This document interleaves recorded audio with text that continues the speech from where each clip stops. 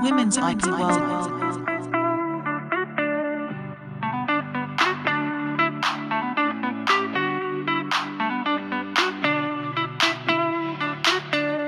Women's IP World.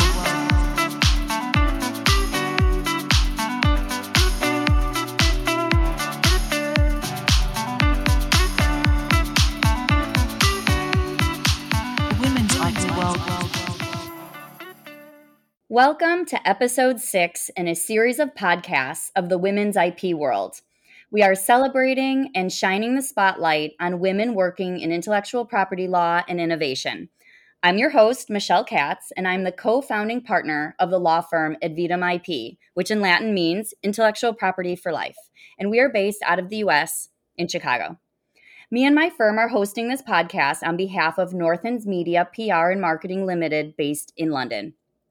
They are the publishers of the Women's IP World Annual and the Global IP Matrix magazine.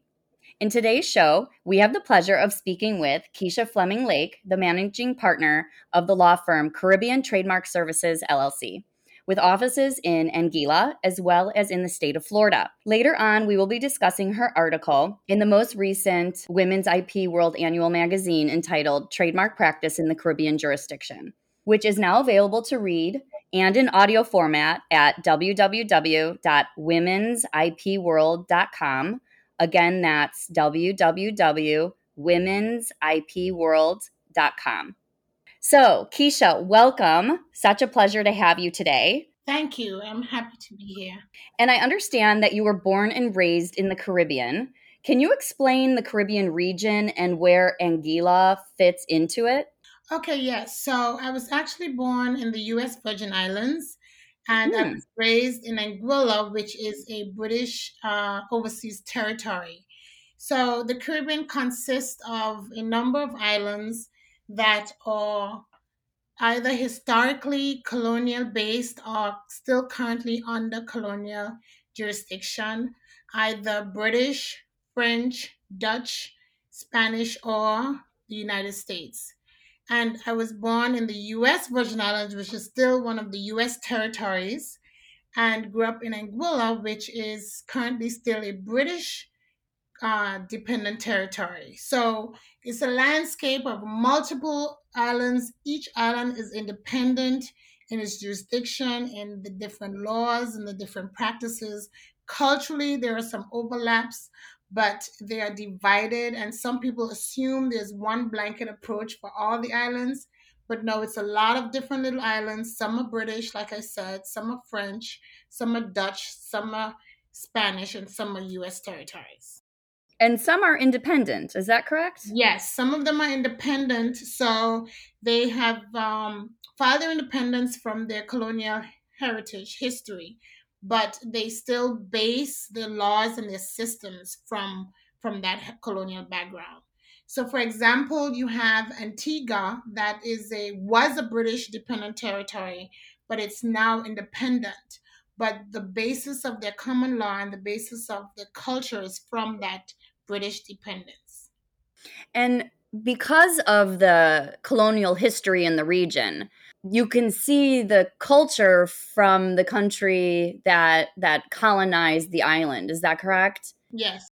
So, for example, the side of the street you drive on, for example. So you grew up in a U.S. Virgin Island, but you were raised in a British one. Yes. So that also affects just kind of your day-to-day life, right? I mean, just normal things that we take for granted, like driving. Yes. So one of the things that affect the way the islands develop culturally and practice-wise is its proximity to the United States and also its colonial heritage. So, for example, in Anguilla, we're British, so we drive on the left side of the road, but all of our vehicles, because it's closer to the U.S. than it is to the U.K. and to Europe, we have American spec vehicles. So the steering wheel is on the side that your American car is, but we're driving on the opposite side of the road. Now, over years, trade has improved, so we do have a lot more cars that come from the UK and not necessarily only the US. So you're seeing more of a variety. But growing up, it was always 100% American cars, and we still followed the British system of driving. Does that ever cause conflicts with tourists coming to visit? Oh yes, it does create some issues. There are a number of accidents, some very fatal, some minor, because tourists don't remember, and not necessarily only tourists, but when there are no universities in Anguilla, for example, and so when you graduate from high school, you go off to college, and you're here and you're driving on the right hand side of the road in the U.S., and then you come back to the Caribbean for a vacation or for a couple of months, and you forget. So it's not only the tourists that fall into that issue. It just depends on where you've been driving, or even if you're away for a short stay. So most times there's a sticker that's put on the dashboard. I remember growing up that said keep left. It was like a constant reminder. And there are signs, and but it's not. Most people who do decide to drive make a conscious decision to pay attention to the side they're driving on. And it's not a big of an issue now as it was a couple of years ago. Yeah, but those keep left signs are probably saving lives and injuries. So it seems like good to have around. Are there other examples that that you think of where there's differences that affect day-to-day life? I mean, yes, of course, there's food, there's the language, the language differences that are based on the colonial heritage. And even if, for example, the St. Martin is French and Dutch, and the schools teach French and Dutch, they do teach English also, but the main language is French and Dutch. Anguilla's English, but it's British English. So there's a difference with the American version of spelling and pronunciation. So you see that a lot with kids that are graduating from the Caribbean and then coming to the U.S. They have to adjust to the differences in spelling, and then it's just mannerisms, cultural, the way the parents raise the children, the religious backgrounds. I mean, there are some islands that have different cultures based on the type the where the slaves came from back in the plantation days. Trinidad, for example, has a huge population of Indian nationals that make up their overall population, and you see the cultural difference in the food, in the practices, religious practices. So it's just a complete melting pot of a lot of different cultures that come about as a result of the slavery, who were the indigenous workers back in the day, the colonial ownership of the different territories, and then there is the overlap because the islands are so close. You have people that travel from one country to the other, take their culture and create another culture. So it's just a beautiful, marvelous thing to see when you travel and you interact with that culture. But it's different, so you have to understand it and appreciate it, and you see it reflected even in the way law is being practiced, in the way different things come about with administration. So once you grow up there, or you have a solid understanding of the different cultural practices and backgrounds, then you kind of understand why this is being done this way, why it's being requested for it to be done a certain way. It has nothing to do with anything other than the way the historical background of this specific country. Learning the history of the Caribbean islands would probably help people understand the way law is practiced, especially since, as you said, there's no one uniform way of practicing among this region. Yes, absolutely. Especially, and we see that a lot in the trademark practice and the IP practice, because, when the countries were still dependent colonially, they depended on the IP practice of the country that they were part of, for registration and for different recordings. And now, as they've become independent and pass your own trademark legislation, different local laws, you see it's slightly different, but it's based from the same British common law or the French common law practice. In the French areas, are they practicing law in the civil context? Because even in the US, we have one state out of the 50 that practices civil law because of French roots.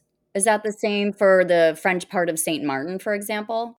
I'm not sure about French Saint Martin because, like I said, it's so different to the British. I am completely trained in the British and the U.S. system, so I'm not completely sure about French Saint Martin. So it's so interesting, and we're gonna get we'll do a deeper dive later on the substantive trademark area. You know, when I think of the Caribbean, I think of the blue waters and beaches and the amazing tropical fruit and the food and the wonderful people I've met from spending time in the Caribbean for a getaway. As someone from the Caribbean, what was it like growing up there? You know, growing up there was very interesting because we were we still, and especially growing up, there was more heavy influence from the um, British system. But we grew up very close to the water because Anguilla, the island that I grew up on, is very small. It's one of the smaller jurisdictions. So it was, and tourism was our main industry back then and still is. And so we saw culturally where we grew up as a service type people, and we were hosting and being of service to others was so part of our big part of our teaching and our culture. It's only now that I'm an adult, I'm figuring out that is because we were a tourism destination and we were always very receptive of other cultures coming in because of what we depended on to survive. And growing up so close to the water and growing up so close to fishing, so close to nature, because there was very, shipping into the island was very difficult. So you learn to survive from what you had, a lot of natural resources. And so even as an adult, you long for that ability to get near the water, get close to nature, and because it takes you back to what you know. So growing up there for me was very interesting. We knew a lot about the United States. Cable came in right around the time I was a teenager, so you were open up to the whole world of the United States and some of Europe, and you saw what the rest of the world had to offer.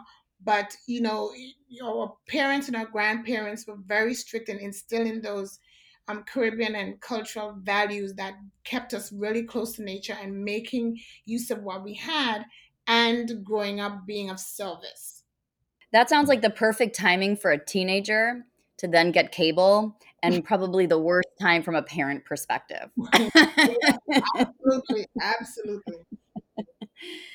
Well, that's fantastic. And so I know that, eventually you went to law school and you're a registered attorney in a few states in the US and in several islands. Mhm. Can you tell us how did that come to pass? Can you give us the background on that?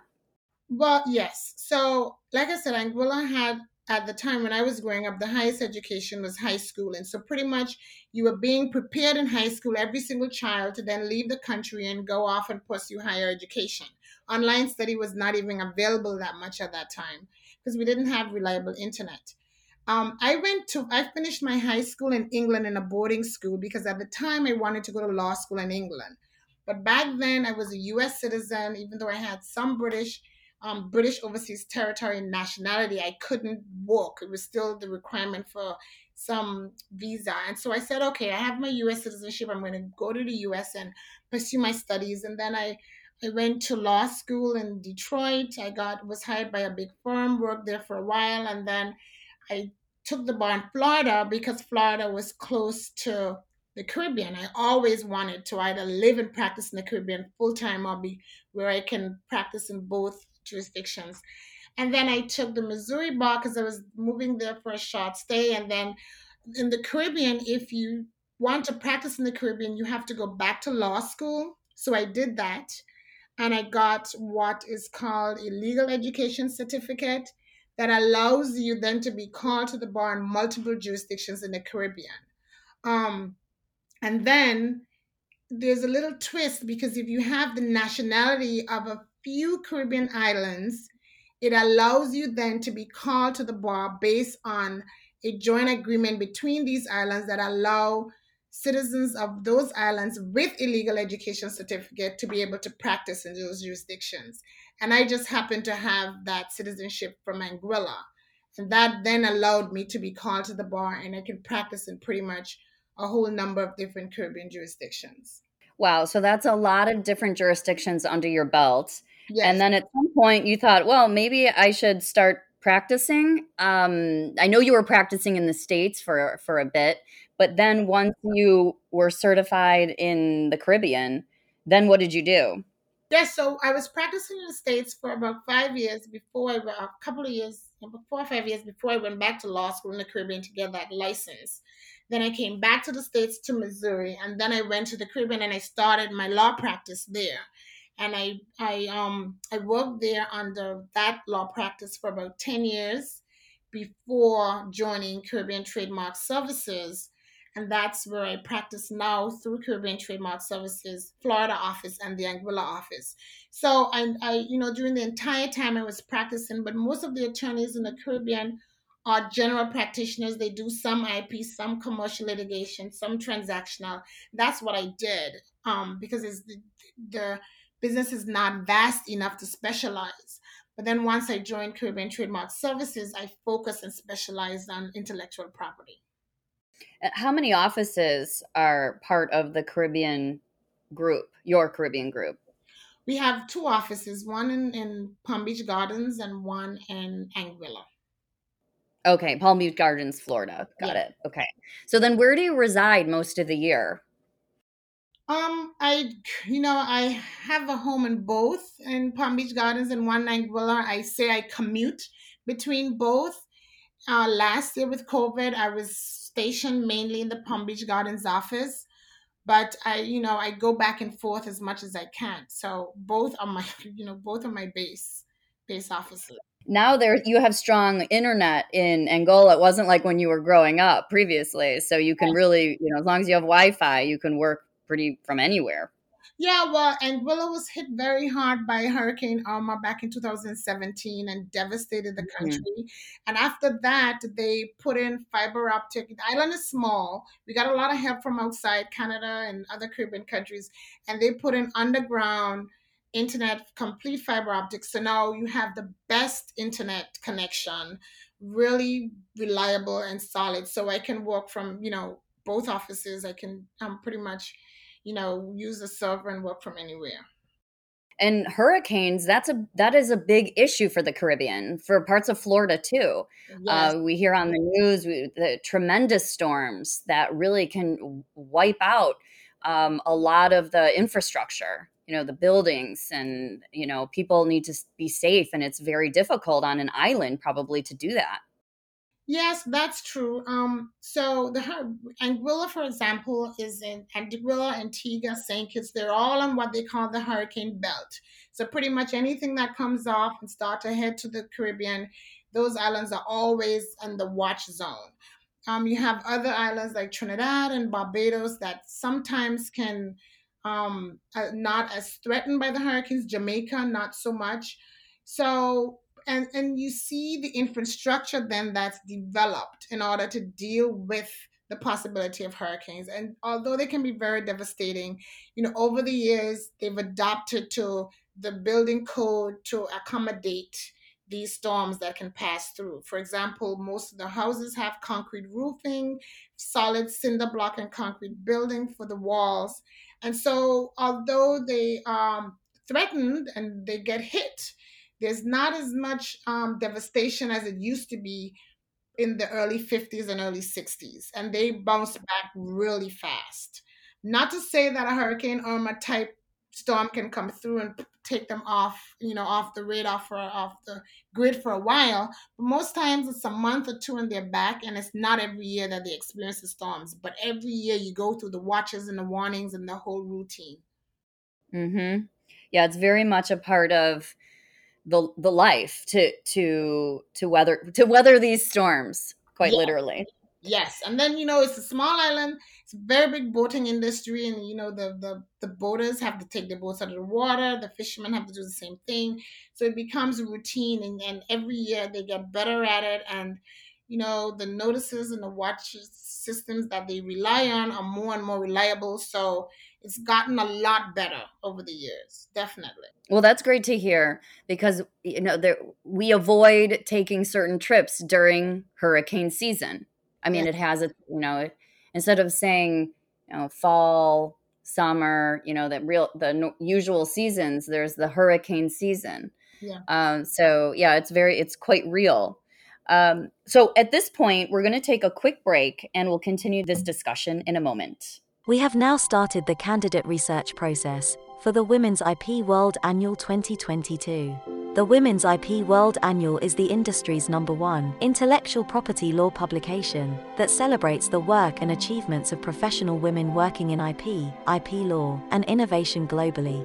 We are very proud to provide a platform for women working in intellectual property and innovation by shining a spotlight on their expertise and professional knowledge in their respective fields of operation in IP through engaging thought leadership content. Our annual publication has caught the eye of many IP associations from all over the world. More importantly, it has attracted a cocktail of awe-inspiring, knowledgeable women who are happy to share their professional and personal experiences of working in the industry. Our unbiased approach welcomes large to boutique law firms and female industry professionals at all levels to join our network of remarkable women from all over the world. The famous American journalist and women's rights advocate, Miss Sarah Margaret Fuller Ossoli, once said, "If you have knowledge, let others shine their candles in it," and we couldn't agree more. Contact us today if you would like to nominate a candidate to join the Women's IP World Annual 2022, or if you would like to personally share your knowledge, inspire and be inspired. You can contact us on +44 0203 813 0457 or email us at info@womensipworld.com. For more information and to check out the latest issue of the Women's IP World Annual, please go to www.womensipworld.com. The Women's IP World Annual, the industry's leading publication that celebrates the work and achievements of women working in IP law, and innovation globally. The Women's IP World Annual 2022 is sponsored by Patent Seekers in the United Kingdom and LexOrbis in India. Okay, we're back. And Keisha, let's jump into your recent article. I found it so interesting, and some of the points we've touched on a little bit, but let's talk more about the trademark system. I understand from what you've said that there are each island has its own system, and they could be quite different from island to island. Have you seen from your experience that there are significant differences? Yes, absolutely. And the reason for the difference is what we touched on earlier. It's probably because of the colonial heritage. And also, it depends on what the government themselves invest into the trademark practice, at the trademark office, because like most islands are tourism based and that's where most of the funding goes. So it just depends on how sophisticated the office itself is from a practice point of view, how different it can be. And then from a legislative point of view, each island has their own law, their own trademark act that governs the legal aspect of it. And that's where you also see some differences. And have some of the islands grouped together to form a unified system?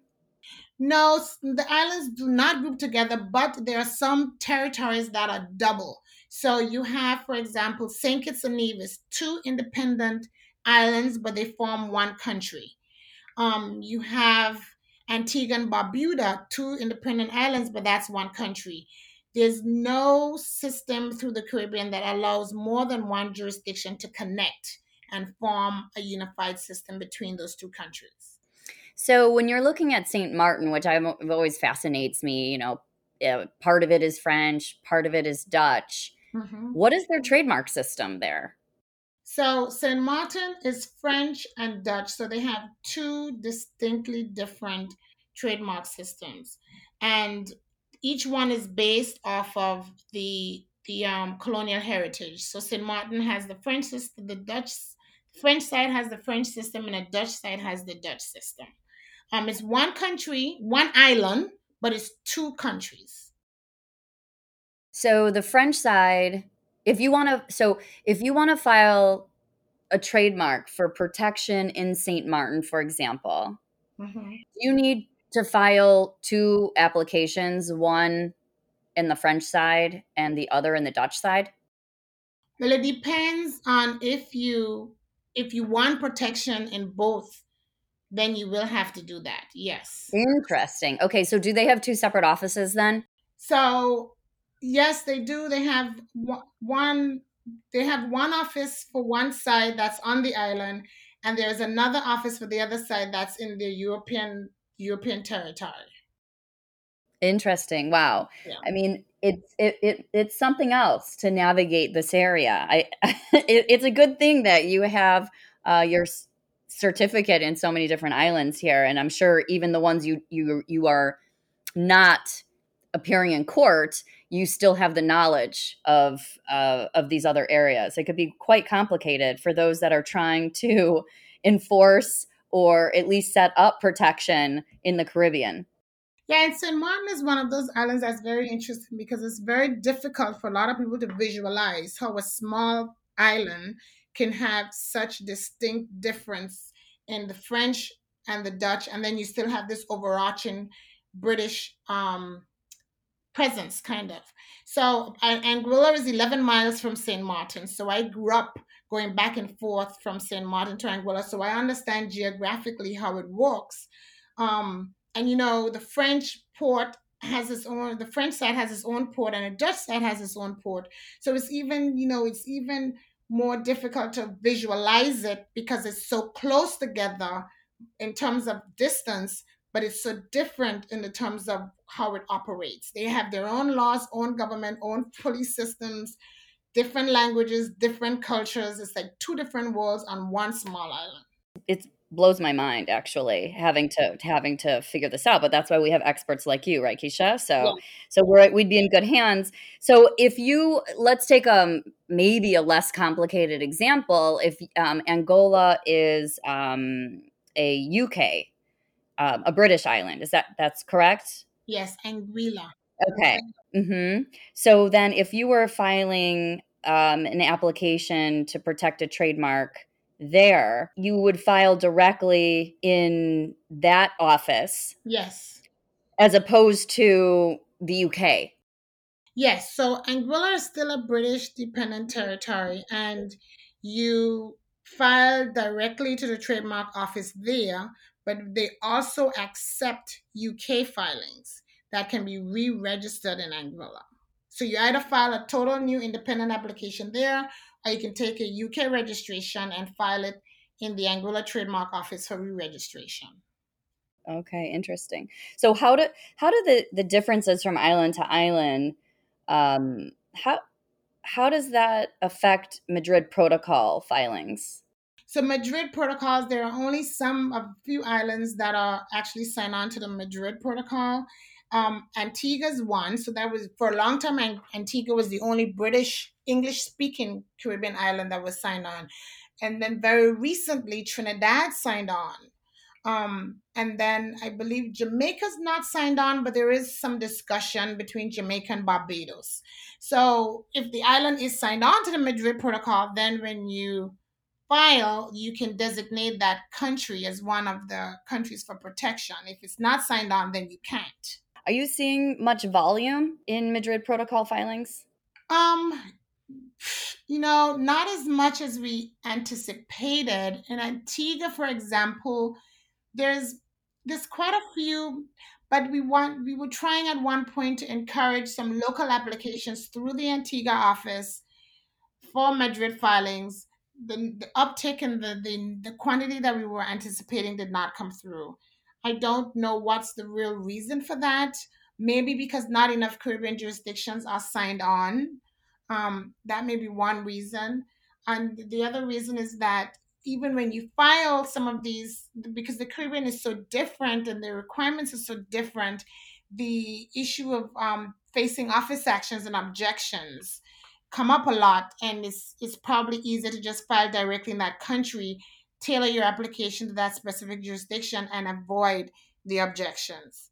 But for right now, it's not as much as was anticipated. Hopefully, we'll see a growth. But again, there are only two English-speaking Caribbean countries, and then Cuba's also signed on, but not enough of the smaller islands. Yeah, so maybe there'll be an increase when there are certainly more islands that have signed on. Yeah. As far as I saw in your article that some of the islands have manual registries and others are electronic. Yes. I would imagine the effect of COVID on those with manual registries were greatly affected. What has been the effect of COVID on filings in the Caribbean? Yes. So out of COVID, we saw a couple of islands that went electronic during the whole COVID, the first part of the COVID lockdown. Trinidad, for example, went completely electronic. And then we also noticed that some of the manual jurisdictions allowed for email filings, although they did not have the complete electronic system and database. Now, in the recent months of seeing a reversal where we see the manual jurisdictions are still kind of being still very heavy manually dependent on manual filings, which is unfortunate because you have processing delays. The Caribbean is now being hit by COVID, and you're seeing a lot of the jurisdictions that are going through lockdowns and closures. And when they close, it's not a situation where the registries are working offline or off site. It means that it's closed and nothing that's happening. So definitely some delays, definitely some backlogs. It's still very frustrating for some of the manual jurisdictions that require notaries, originals, certifications on some documents. And some of these other countries can't get it done because they're working from home. There are no notaries available. And so you see the filings being impacted in that way. Although there is some impact, though, the registrars and the registry staff, they're working with us and they're being flexible and allowing copies to be filed with originals being sent later. They're allowing some flexibility, but the laws are written in such a way that they cannot waive the requirements unless they modify the legislature. So you're being stuck with still doing it the manual way and still submitting the documents that they require for manual filing.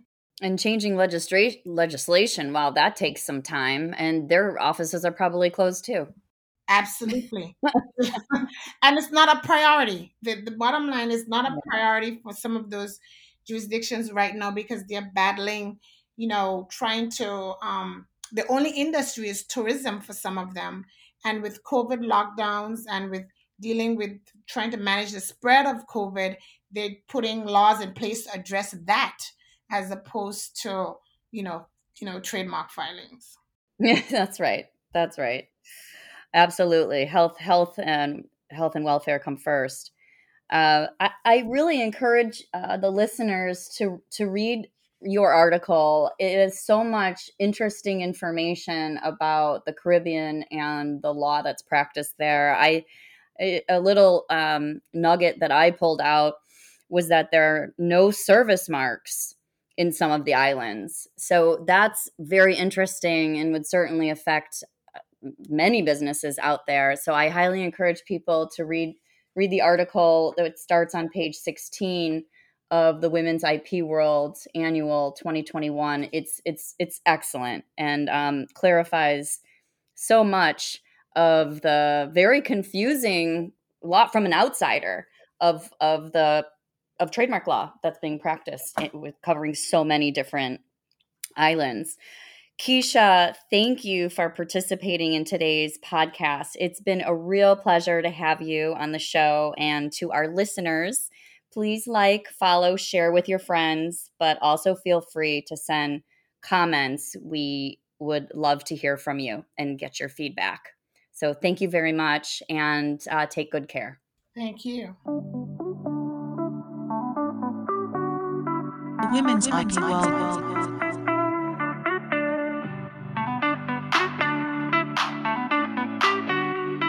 The Women's IP World.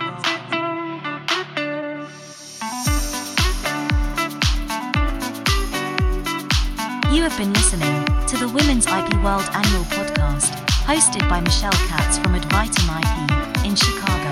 On behalf of Northlands Media PR and Marketing Limited.